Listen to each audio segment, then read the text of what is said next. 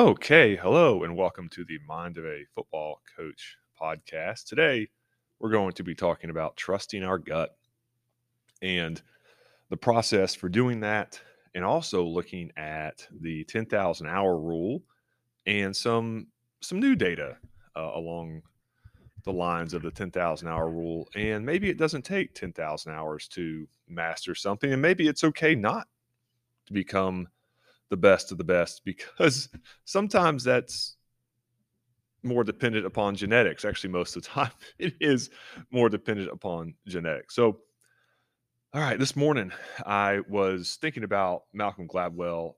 He's an author. He's written a bunch of different books. He's also used to be a writer, maybe still is a writer sometimes for the New Yorker.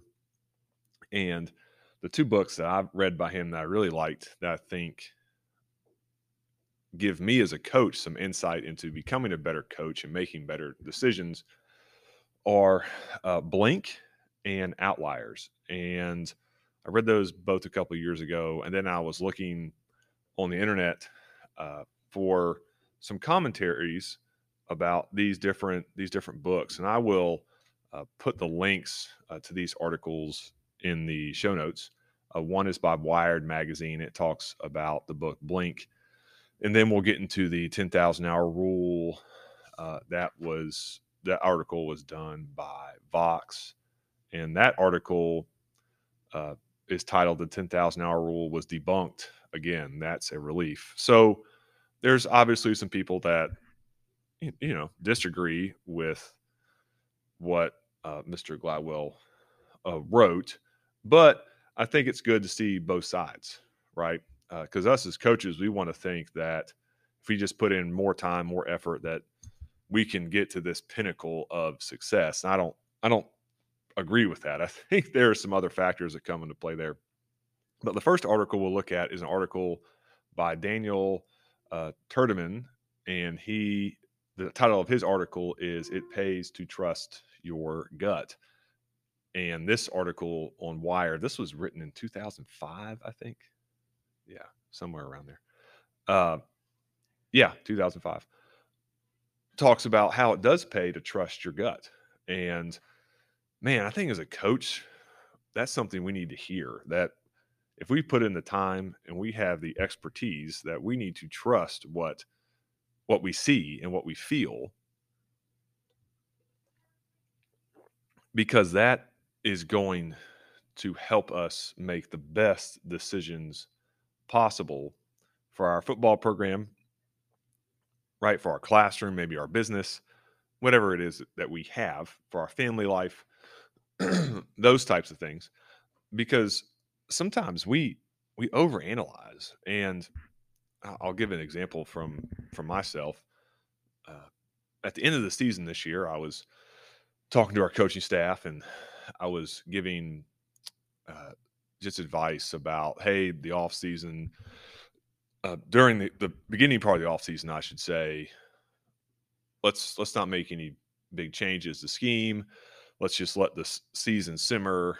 Let's let it mellow out. And of course, I did not listen to my own advice, and was thinking about making some significant changes on, especially the offensive side of the ball. Nothing revolutionary, but hey, maybe some new things. And then about a week or two ago, I came to the realization of my gut was telling me, man, let's just press into what we've been doing, right? Let's press into what we taught this past year. Let's press into what has worked for us, what we decided would work for us last year. And not that you can't tweak or make make small adjustments, but I was just really convicted to, hey, let's just stay the course here, right? Let's not try to do something that I don't completely understand, or I don't completely have a grasp of, something that's not mine. Uh, let's just press into what we've been good at and what we're going to continue to be good at.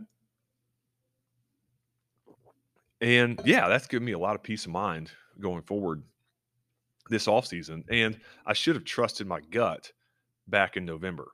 My gut was telling me, man, just pressed into this. And this was before our last game, and we had our best offensive performance our last game. It wasn't even close. We executed plays that we had not executed well all year, and we executed them really well that last game, and it just cemented in my mind, man, trust your gut.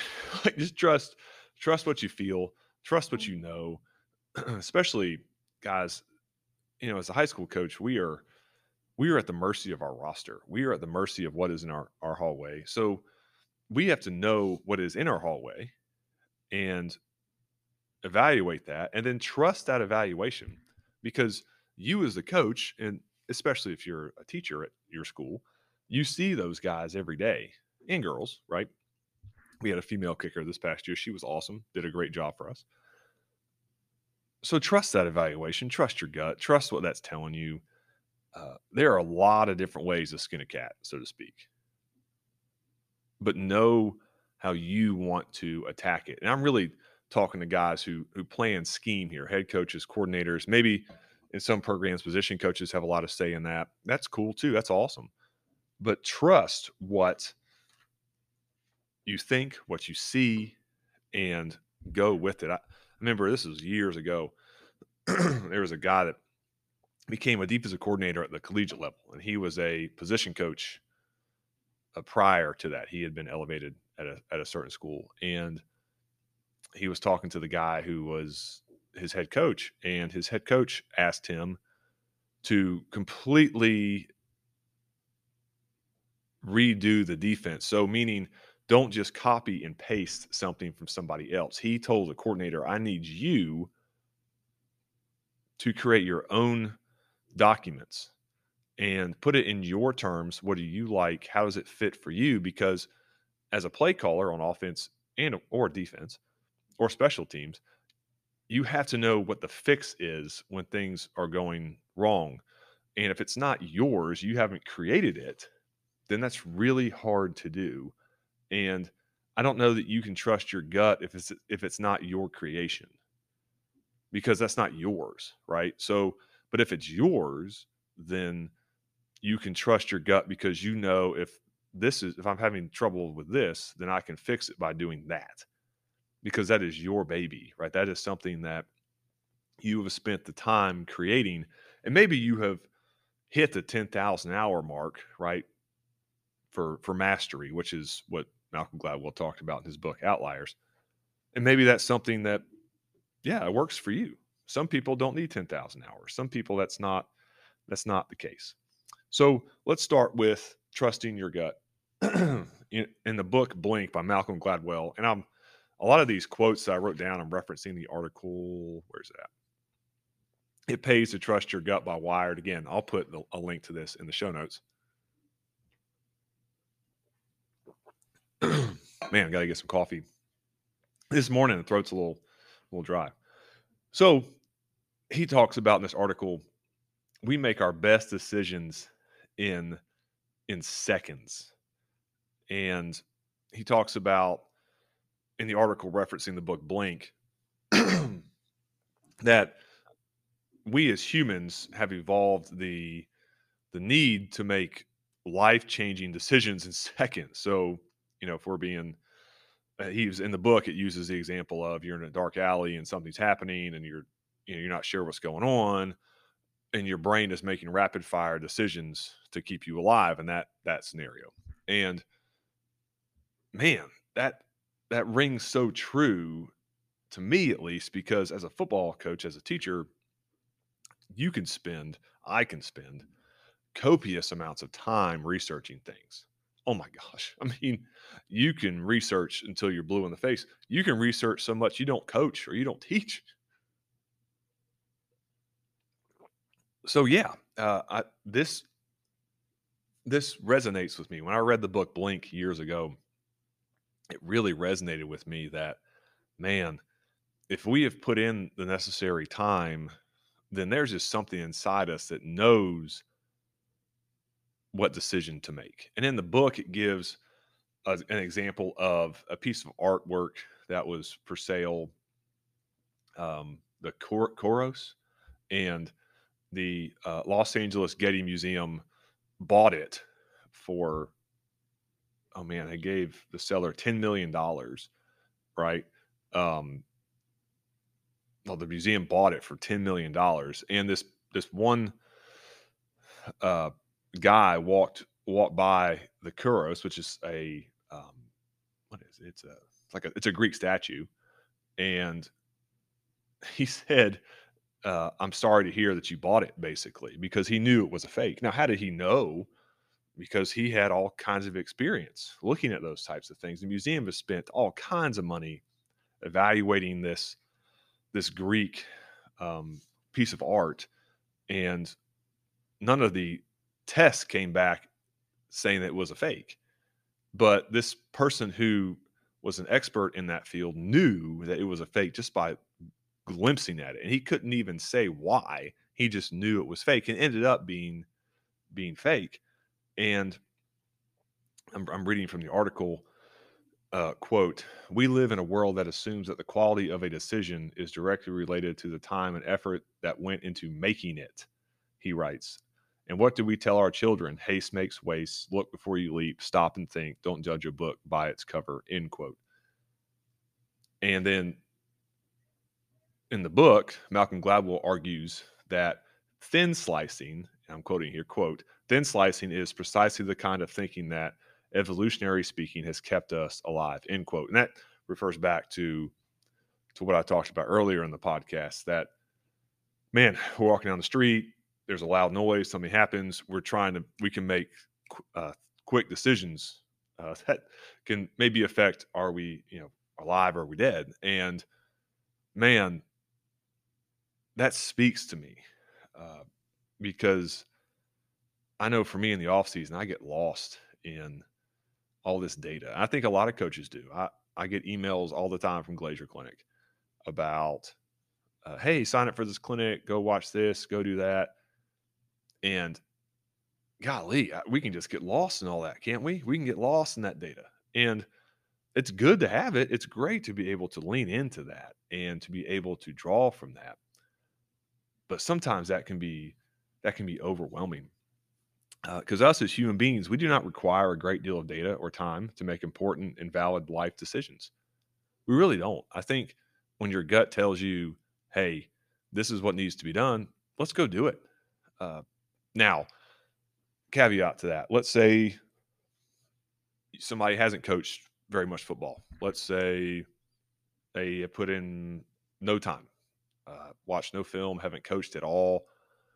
I think that person probably shouldn't trust their gut. And the book Blink refers to that in a couple stories, that if you haven't put in the time, you're inexperienced, that you need to take some time and grow your experience and learn about your profession, right? As a coach, as a head coach, I see this happening around the country and from different people I talk to.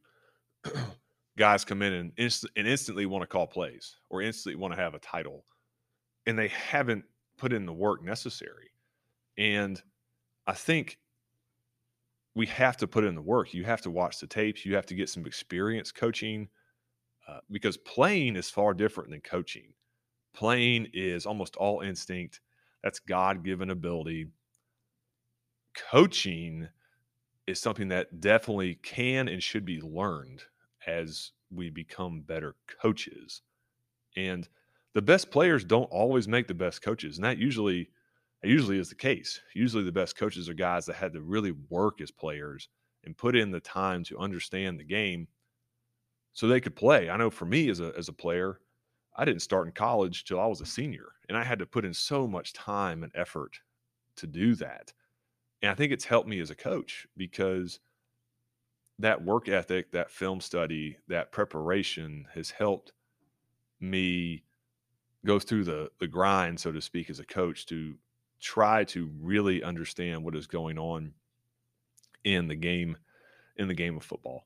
And that leads me to the 10,000 hour rule, which Malcolm Gladwell made famous in his book Outliers. And the article that I wrote some notes down from is called "The 10,000 Hour Rule Was Debunked Again. That's a Relief." Now, I'm never going to agree with practice doesn't help people, right? Especially things that are cognitive. So as a coach, I think the 10,000 hour rule definitely can apply. So it's cognitive. It's something we can work on. Can we have great process? Can we have a great process? Can we develop a great scheme to fit our players because we've researched and we understand? Sure, absolutely, yes. However, the results that we get as coaches, I don't think that the 10,000 hour rule applies because that is largely dependent upon who is on your roster. And I was listening to Kirby Smart talk this past football season, and he said, and I'm not quoting him, but he said something to the effect of, "You cannot outcoach your recruiting class, and if you can't recruit, you're in high school, then you don't even have a recruiting class. So you have to coach what you have, and not everybody can go 12-0 or 10-0 or whatever your state's uh, how many games you play in your state, 14, 15, whatever that is. And yeah, we have to take what we have and make it the best that we can make it. And I think the 10,000 hour rule applies in that we continue to press in and find the best ways to coach. But the results you get on a Friday night or Saturday night or Thursday night, whatever night you play, or during the day, yeah. Sometimes the dudes on the other team definitely have something to do with that because football is a player's game. It really is. I mean, look at the Rams. They won the Super Bowl because they made a bunch of deals and got the guys to win. Sean McVay's been a great coach for a long time, but he finally had the quarterback to go win the Super Bowl. And yeah, that's what it takes. It's a player's it's a player's it's a player's game. And I was thinking about this article was talking about practice time, and practice can make a difference. I was looking at some data in this article, and it says that practice can make an 18% difference in an athletic athletic competition. There you go, athletic competition, which is a difference, but it's not a huge difference, right?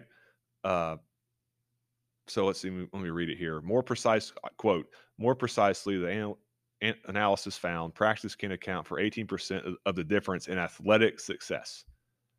Put another way, if we compare batting averages between two baseball players, the amount of time the player spent in the batting cage will only account for 18% of the reason one player's average is better than the other. End quote. So, does it make a difference? Sure. Is it a huge difference? No, because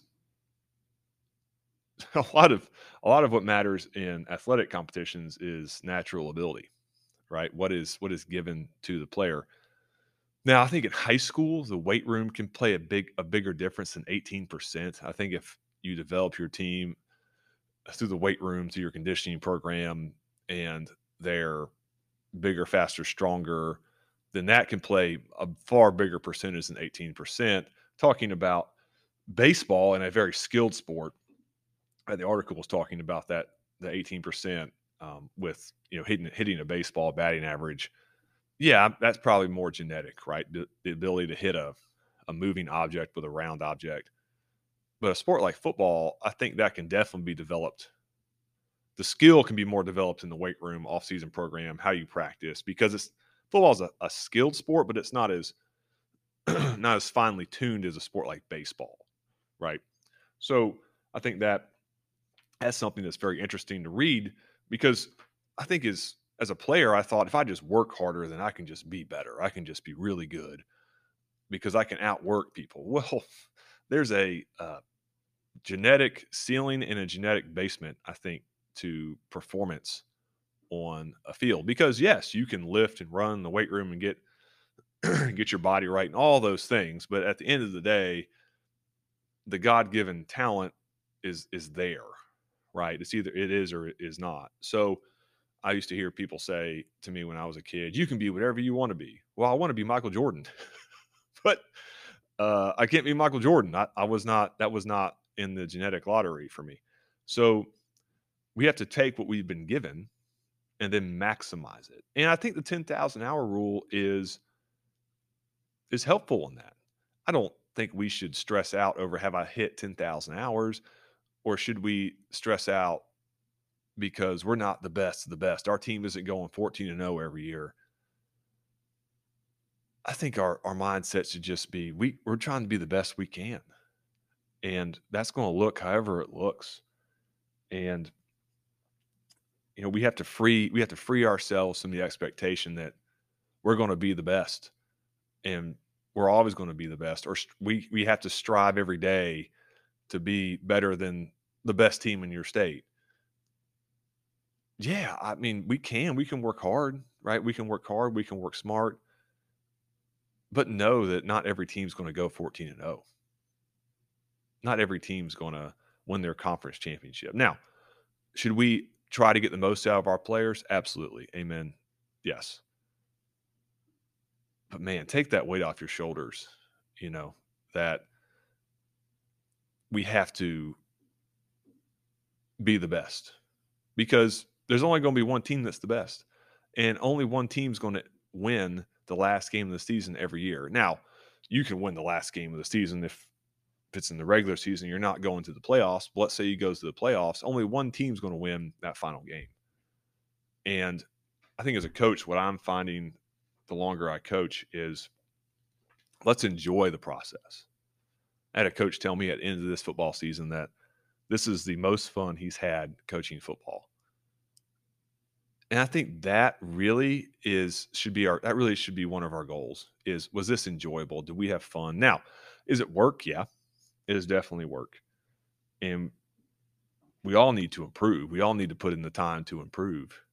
But we also need to understand what are realistic expectations, and to not beat ourselves up when sometimes we fail, because that's going to happen. Life is about failing and learning and moving forward. So I hope that helped. I was reading those articles today and I thought, man, I should just put this podcast out there. Maybe there's somebody who's struggling today with expectations for next season and thinking to themselves, I can't do it. I can't beat the team I want to beat, or I can't get to the spot in the playoffs I want to get to. Man, just do the best you can, right? Just put in the work, trust your gut, and just let it rip and let the results be what they may. So thank you all for listening.